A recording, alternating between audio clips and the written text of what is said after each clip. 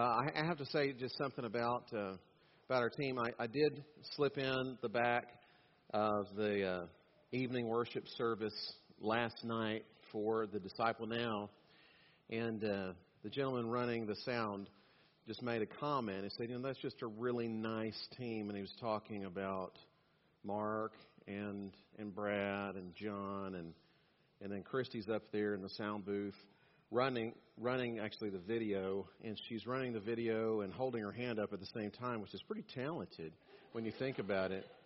And I was thinking, we really are blessed. And there is a verse that I'm touching on today. It's in humility, consider others better than yourselves. But I don't even know if this is humble, but I get to work with people that I consider better than myself. And I feel that way toward a great many of you. I feel that way toward our deacon body. I feel that way with regards to the people that lead us in worship in this service and in the other service. I feel that way toward our Sunday school teachers and volunteers and the people who work in the kitchen. Don't you feel that way? Don't you feel blessed to be a part of this family? And we've been in this series on relationships, and we've been talking in particular about getting to the core of relationships. We've been trying to touch on truth that is not just relevant to marriage or friendship or a relationship with a neighbor or a stranger. We've been kind of at the heart of relationships. And we've pretty well established that if we are going to have a life that matters, we need to do relationships well. And I think most of us, we feel that and we sense that, especially when we go to funerals, especially when we reflect on our own lives. We know that if I'm not doing relationships well, then I'm not living a life that really matters, or it doesn't matter the way I think it should. And that's not just your intuition speaking. That's what the Scripture teaches. We looked at this a few weeks ago in 1 Corinthians chapter 13, and we saw that if you want to live a life well, you need to live a life of good, positive relationships. And if you're going to do relationships well, you have to have love at the center of it. If you want a life that matters, you do relationships well with love in the center. It's not all that complicated. But today I just want to sort of wrap a few things up, just thinking about the life that matters, because we want to make sure we're aiming at the appropriate target. How many of y'all have been watching the Olympics, any of the Olympics? Okay, several of us have been into the Olympics. And I know Deb's into the Olympics because my little covenant group meets over at her house. And so we're down at the table with Eric and Al and a couple other guys and Glenn Dupchek. And anyways, we're there in the house, and every once in a while I can hear Deb upstairs going, "Woo!" It's like, what in the world is going on? I like studying the Bible, but I just kind of felt like I was in the wrong room half the night. But anyways, I love the stories around the Olympics. Sometimes the Olympic coverage is better just doing the interviews with the athletes than the actual competition. I kind of feel that way about some things. How many of y'all would say, I'd rather watch a good interview with an athlete than ice curling? Okay, good. That's about half of us. But I like the Olympics, but one of my favorite Olympic stories comes from several years ago. This is in 2004. It's the Summer Olympics. And there's this guy named Matt Emmons who is competing in the 3-position rifle shoot. And all he has to do to win the gold medal is hit the target. He just has one shot left. All he has to do is hit the target, and he wins. He's that far ahead. But in a mistake that is extremely rare for elite competition, he was standing in lane 2, and he hit the target in lane 3. You know what you get for hitting the wrong target, even if you hit it pretty well and accurately? You get a 0. So he moved from first place to 8th place and went home without a medal, all because he had the wrong target in his sights. Every once in a while, I think we need to pause and ask ourselves the question, am I aiming at the right target? Because when it comes to my life, I've got just one shot to take. And what the Bible is trying to communicate in so many different places, in so many different ways, is if you don't have the right target, and that target being love, specifically love expressed in servanthood, then you really need to rethink your aim. This morning we're going to be wrapping up this little series today as we go back to Philippians chapter 2, verses 3 and 4. So let's go ahead and stand out of respect for God, who's speaking to us through His Word. The text is verses 3 and 4 tells us, do nothing out of selfish ambition or vain conceit, but in humility consider others better than yourselves. Each of you should look not only to your own interests, but also to the interests of others. May God bless the reading of His Word. You may be seated. Now, Jesus teaches in so many different ways in the Gospels something that is reiterated by the Apostle Paul here in Philippians. And that is, if you want a life that matters, you live a life of love, specifically love expressed in servanthood. And the bullseye on the target is a life of love expressed in servanthood, exactly like the servanthood of Jesus Christ. That's the bullseye. So what we're going to do this morning is just sort of get our sights set appropriately. Getting your sights set appropriately it's everything. I remember, actually the last time I went hunting, and it's been years since I've done this, you always go out there and you'll shoot at the target to make sure your sight is right before you actually go hunting the deer and all the rest. And so I'm on this range. It's 100 yards, no kidding. First shot, bullseye. You couldn't even tell where the bullet was hardly because it was just right on the lines. That has never happened to me before, and it will never happen again because I'm never going to shoot at a target ever again for the rest of my life because I want my last shot to be a bullseye. It wasn't my rifle. It was somebody else's rifle. They had set the sights perfectly for me.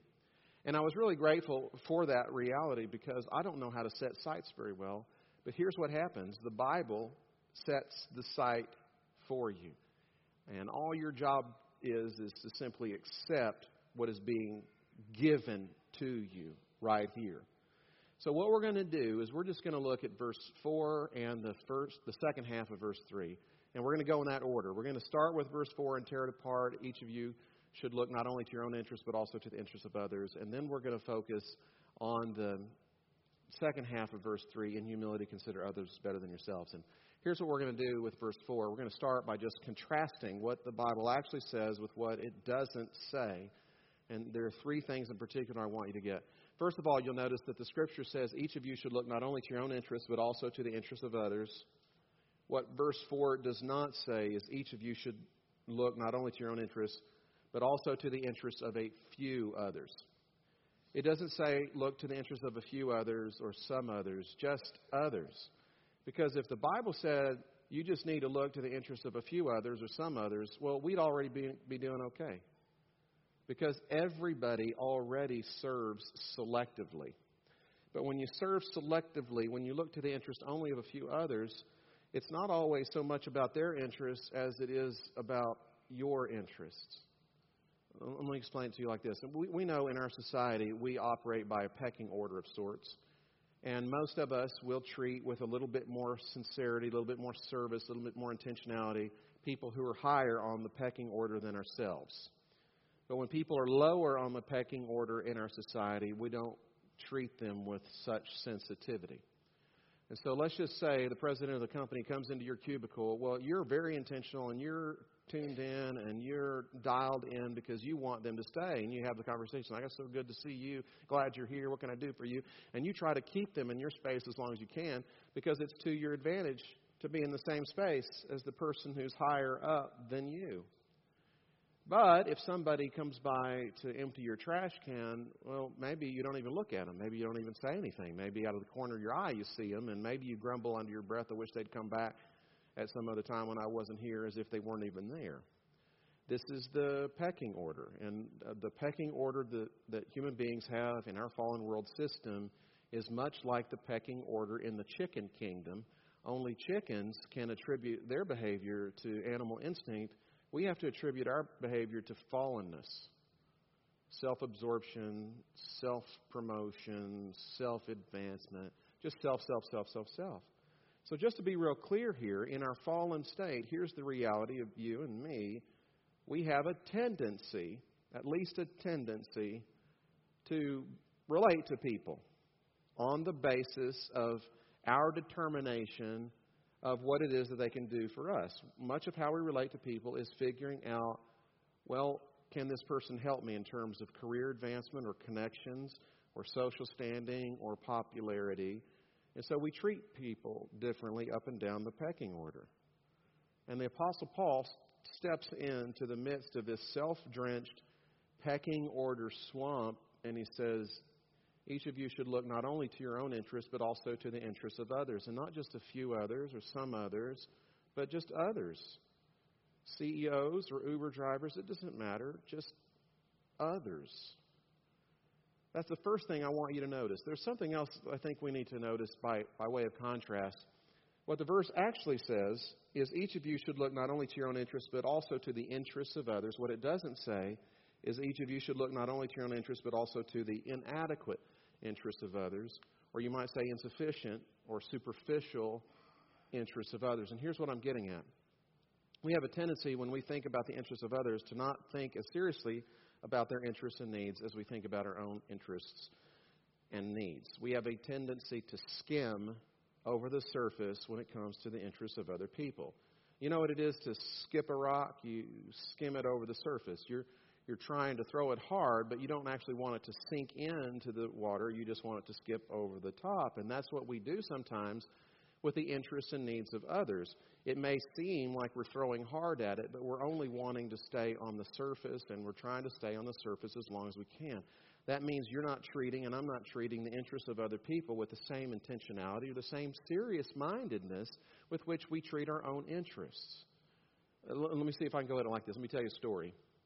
There was this wealthy landowner in his limo driving down I-35, and he saw these pathetic men, two men, down on their hands and knees, eating grass beside the highway. So he tells his limo driver to stop. He pulls over. The man gets out, and he asks these two guys, "What are you doing?" And they say, "Well, we're eating grass." And the man says, "Well, why?" And the first man says, "Well, because we don't have enough money to buy food." So the wealthy landowner says, "Well, you need to come with me back to my house." And the first man says, "But I have a wife and 3 kids." And he says, "Bring them all." The second man says, "I've got a wife and 6 kids." And the man says, "That doesn't matter. Bring all of them." So the 2 men get into his limo. They go pick up their respective families, and everybody's going back to his place. On the way, the first man says, "Thank you so much for taking us back to your place. You don't know what it means to us that someone would take us in and treat us like this." And the man says, "Don't worry about it. You'll love my house. The grass there is nearly a foot tall." Now, that's not taking an interest in the interest of others the way you take an interest in your own interests. It's one thing to skim over the surface. It's another to intentionally meet an actual, real, deep need as opposed to one that's just going to get you off the hook. There's a great story. It's really compelling. It's over in the book of Acts, Acts chapter 3, verses 1 through 8. Here's what the Apostle Paul, actually it's not Paul, it's Peter. It's a fantastic story out of his life. Here's what Luke tells us. Let me just read it for you. One day, Peter and John were going up to the temple at the time of prayer at 3 p.m. Now a man crippled from birth was being carried to the temple gate called Beautiful, where he was put every day to beg from those going into the temple courts. When he saw Peter and John about to enter, he asked them for money. Peter looked straight at him, as did John. Then Peter said, "Look at us." So the man gave them his attention, expecting to get something from them. Then Peter said, "Silver or gold I do not have, but what I have I give you. In the name of Jesus Christ of Nazareth, walk." Taking him by the right hand, he helped him up, and instantly the man's feet and ankles became strong. He jumped to his feet and began to walk. Now, this is right after the birth of the church, just days after the birth of the church, and Peter and John are going to the temple to pray, minding their own business, and then this happens. And these two men just walk in there, and this beggar, this lame man, asks for some coins, probably just to buy a meal or two, and that's when Peter looks right at him and heals him. And here's what's so interesting about the story. There's lots of things interesting, but one of the things that's so compelling or interesting to me is that this man who is healed doesn't ask to be healed.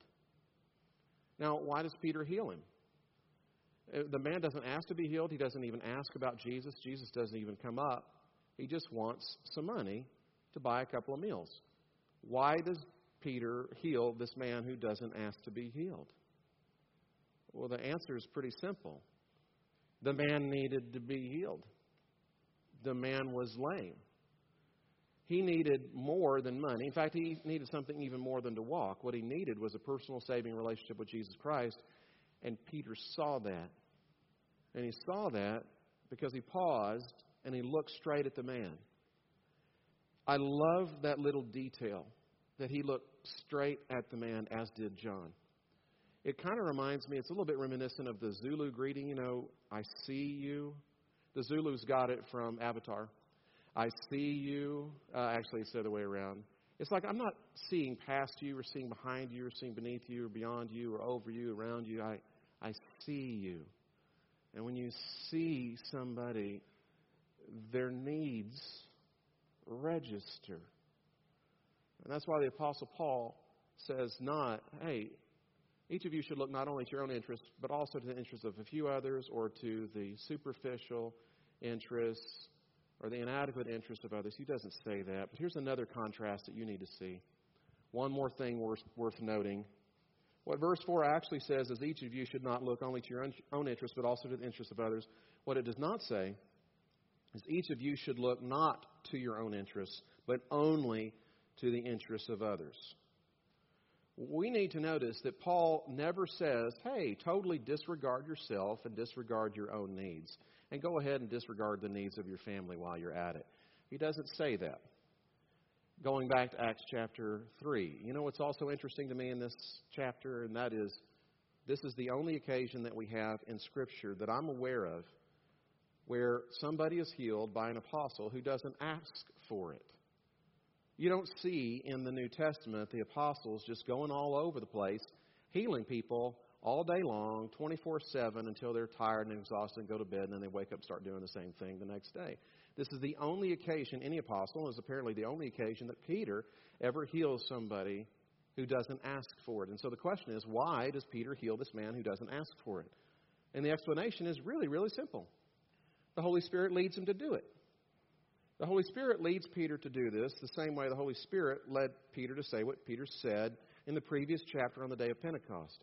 And likely, the Holy Spirit is leading Peter to do what he does so as to draw a crowd so that he can preach the gospel to this crowd the same way the Holy Spirit does remarkable things in Acts chapter 2 so that Peter can speak to this entire crowd about Jesus Christ. But whatever the reason is, here's what you need to understand. Peter, along with all the rest of the apostles, didn't have an Acts chapter 3 day every day. They didn't just walk around healing people willy-nilly. You know why? Because the apostles knew that they weren't the Messiah. There's one Messiah, and they weren't the Messiah. There's only one God, and they weren't God. They didn't play God in people's lives. Here's what they did. They just did what God led them to do when God led them to do it. Because for the disciples and for the apostles, just like for you and me as modern-day disciples, here's how it works.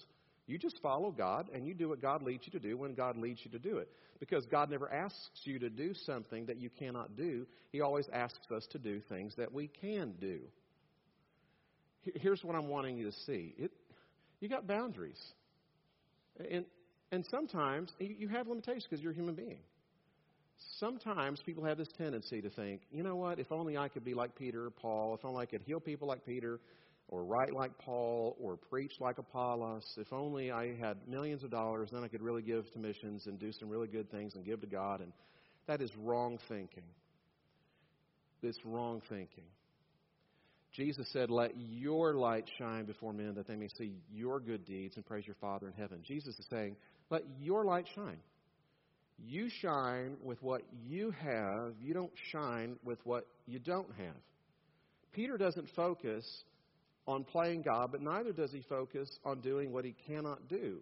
If he was focusing on what he could not do, here's what he would do. He would say, I don't have silver and gold, I can't help you. But he simply does what God leads him to do, and whatever God leads you to do, you can do, because God has an agenda for your life, and it's not to do everything, but it is to do what he's calling you and leading you to do, because following Jesus is intensely personal. We referenced this last week in Matthew chapter 16, verse 25. Jesus says, whoever wants to save his life will lose it, but whoever loses his life for me, will find it. The for me part is really, really important. Yes, you're supposed to lose your life for Jesus, and that means you follow Jesus wherever he leads, whenever he leads, and you do whatever it is he wants you to do, wherever he leads you to do, whenever he leads you to do it. It's all very, very personal. But you don't need to lose yourself to some guilt-driven or codependent expectation thing. This happens pretty frequently, and it happens pretty frequently around churches who aren't necessarily very grace-oriented, because I've seen it happen. What I mean is, while God calls you to be a servant, you're not called to be servile. While He wants you to be a servant, you don't need to be a doormat, letting people wipe their feet on you 24/7, because then your service is not an expression of love as much as it is an expression of bondage to either guilt, which has nothing to do with the gospel, or bondage to playing Messiah. And if you're playing Messiah, you don't know who the Messiah is, that has nothing to do with the gospel either. It's okay sometimes to say no to certain things, because you don't have 300 different leaders in your life. You have one leader in your life. That will be the Holy Spirit, who is the presence of Jesus Christ in you, the hope of glory. This is who's leading you. It's okay to say no on occasion, because when you're serving other people, yes, it's true. They're kings and queens created in God's image, designed to rule and reign. But guess what? You're a king, or you're a queen too. And that's why Paul doesn't say each of you should look not to your own interests, but only to the interests of others. Because your needs and your interests are important too. They really are. I had a conversation with a couple just this last week. They were interested in joining the church, but hey, I'm taking care of my daughter who's got this, and I've got this going on over here, and we just can't serve the way we wanted to. And I just had to remind her, it's like, look, your needs and your interests are important too. They really are. But here's the balance in the whole thing. This is the truth. While your needs and your interests are incredibly important to Jesus, your needs and your interests are not more important to Jesus than everybody else's needs and interests. And that means that sometimes your own needs and your own interests are going to appear to take a back seat to the needs and the interests of other people. It's going to appear that way. Let me tell you a story. It involves two different scenarios. Maybe this will help us to get to thinking appropriately. Here's the story. Let's just say that there are these three guys, three friends. Their names are Mike, Fred, and Godfrey. And they're wanting to go to their favorite peak, Guadalupe Peak. It's 8,751 feet, and they go on this trail up to the peak. So they're walking along up to the peak, walking along this trail, and sure enough, on their way, this mountain lion jumps out about 100 yards in front of them on the trail. It's huge. It must be about 225 pounds. It is big. So all three of these friends, they freeze in their tracks, hoping the cougar will pay them no attention. But then Mike really quickly drops down to the ground, takes off his hiking shoes, and slips on his running shoes instead. Now the other two guys look at Mike and they say, What are you doing? And Fred says, Mike, do you really think if that cougar charges that you're going to be able to outrun it? And he says, I don't have to outrun the cougar. I just have to outrun you two guys. Now, that's just a story, okay? That's the first scenario. And I don't think Mike would actually do this, okay? But here's the question. What would you do, especially if you knew you could outrun the other two guys? What would you do? Now, here's what I actually think is going to happen. If this occurs, if this is the setup, here's what I think is going to happen. They're taking their little hike. Out jumps this cougar. All three of them freeze, and Mike says to the other two, there's no need for everybody to die. I will lay down my life for you guys. And then Fred says, I'm not going to let you do that. And Godfrey says, I'm not going to let you do that. And Fred says, I think it'd be better if we all hung together anyways. And Godfrey says, yeah, if we allow you to be killed by this cougar, when we get back down to the bottom and tell your wife Dee Dee about it, she's going to kill us anyways. So you know what's happening? Here's what's happening in this do or die moment of truth moment, okay? Mike is considering Fred and Godfrey better than himself, more important than himself. And Godfrey's considering Mike and Fred more important than himself. And Fred is considering Mike and Godfrey more important than himself. Everybody's considering everybody else more important than themselves. So just to finish the story, they all hang together. The mountain lion attacks, and it eats them all. Mike for breakfast, Fred for lunch, and Godfrey for dinner. I don't know exactly what will happen. Okay, I was just kidding. I don't know. But here's the difference in the scenarios. Let's compare the scenarios. In the first scenario, where every man is for themselves, here's what you have. First of all, each man is living in a very small world of me, myself, and I. Let's just say it's a small world of about 170 pounds. Also, you'll see that each man is being lifted up by only one person. Mike is only being lifted up by Mike. And Fred's only being lifted up by Fred. And Godfrey's only being lifted up by Godfrey. In the second scenario, here's what you have going on. They're in much bigger worlds because it's Fred and Godfrey and Mike all together. And it's not a world of 170 pounds. It's a world of 510 pounds, let's say. But more importantly, here's what you need to see. In the second scenario, Mike is being lifted up by Fred and Godfrey. And Fred is being lifted up by Mike and Godfrey. And Godfrey is being lifted up by Mike and Fred. And that's life in the kingdom of God. The second scenario is people, everyone, following Jesus, who is teaching us all and leading us all to, in humility, consider others better than ourselves. And so the outcome is a little bit surprising when you start thinking about it, because when Paul says, well, in humility, consider others better than yourselves, we think, well, there's going to be some big loser here. But that's because we're thinking individualistically, which Americans have a tendency to do. If you're thinking along the lines of an Eastern mindset, you're thinking collectively, and the reality is we're in a community together, and Jesus Christ is instructing you to, in humility, consider others better than yourselves, but He's also instructing the person seated next to you, and this person seated next to you, and this person seated next to you. And I look around this room and I think, I think I would rather not just be me lifting up me. I think I'd rather be lifted up by, 199 other people. That just seems to make sense. That's life in the kingdom. We have a tendency to think that in humility, considering others better than yourselves is the standpoint of a loser. But that's only because we're not seeing the whole picture. We're not seeing that we're actually one in the body of Christ, under the same Father, and under the headship of the same Son, with the same holy blood covering us and feeding us from this one sacred heart. And the reason we sometimes think that we're going to be the loser if we live in humility, considering others better than ourselves, is because we're not seeing the long view. Jesus humbled Himself, and you know what happened? In the long run, the Father exalts the Son, and He's given the highest place, the name that's above every name. This is not a posture for losers. It's a posture for winners. But it is a posture that is in keeping with the reality that we all belong to God, and we all belong to one another. Which, by the way, just if you're kind of wondering, when Paul says in humility, consider others better than yourselves, is he kind of promoting some low self-esteem thing? Like, I'm supposed to see myself as the least valuable, least important person on the face of the planet? No, that's not what's being communicated. Not really. If you look at the root of the word, the Greek word that's translated better, it occurs 4 other times.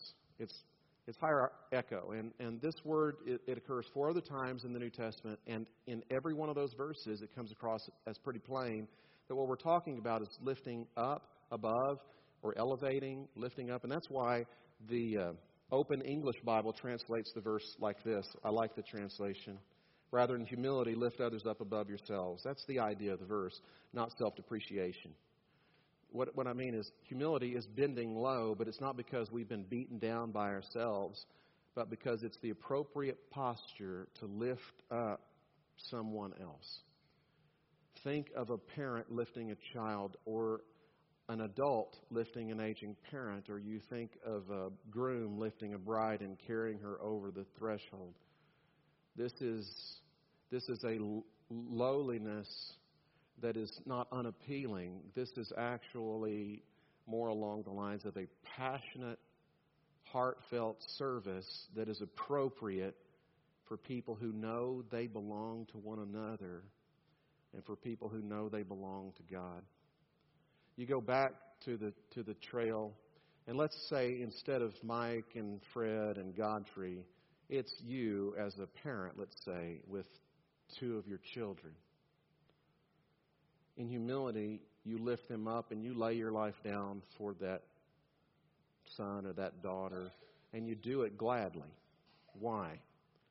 Because you know that if you give your life and they stay alive, you win.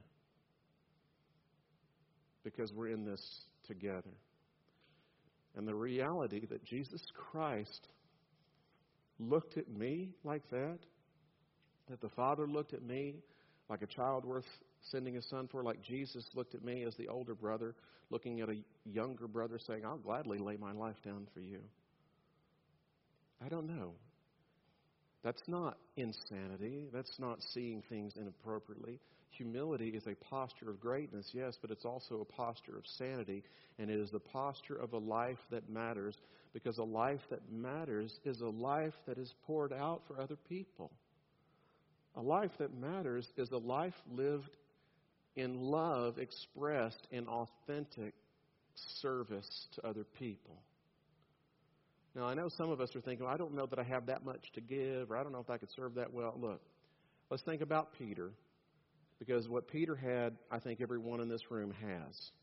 Okay, you may not have the ability to heal people miraculously, but if the Lord and the Holy Spirit leads you, I would not be surprised if that ever happened, because God's the same today as He was yesterday, and is the same as He always will be. Miracles don't surprise me. I think the biggest miracle is people ever being converted. That's the big miracle. Everything south of that it's just cheap stuff in comparison, frankly. But here's what Peter could have said. He could have said, well, I don't have silver and gold. I can't really do anything. Well, okay. But here's what he had. He had eyes with which to see legitimate need. He had eyes with which he could actually look at someone else and say, I see you. He had a right hand that he was willing to extend to touch another life and to lift it up. He also had a heart that was listening to the Holy Spirit. And he had a life that wanted to glorify Jesus Christ by following Jesus and doing whatever it is that Jesus, his Lord, would have him to do. You have this. When it gets right down to it, when it comes to a life that matters, when it comes to being used by God, it's not a matter of ability, it's a matter of availability.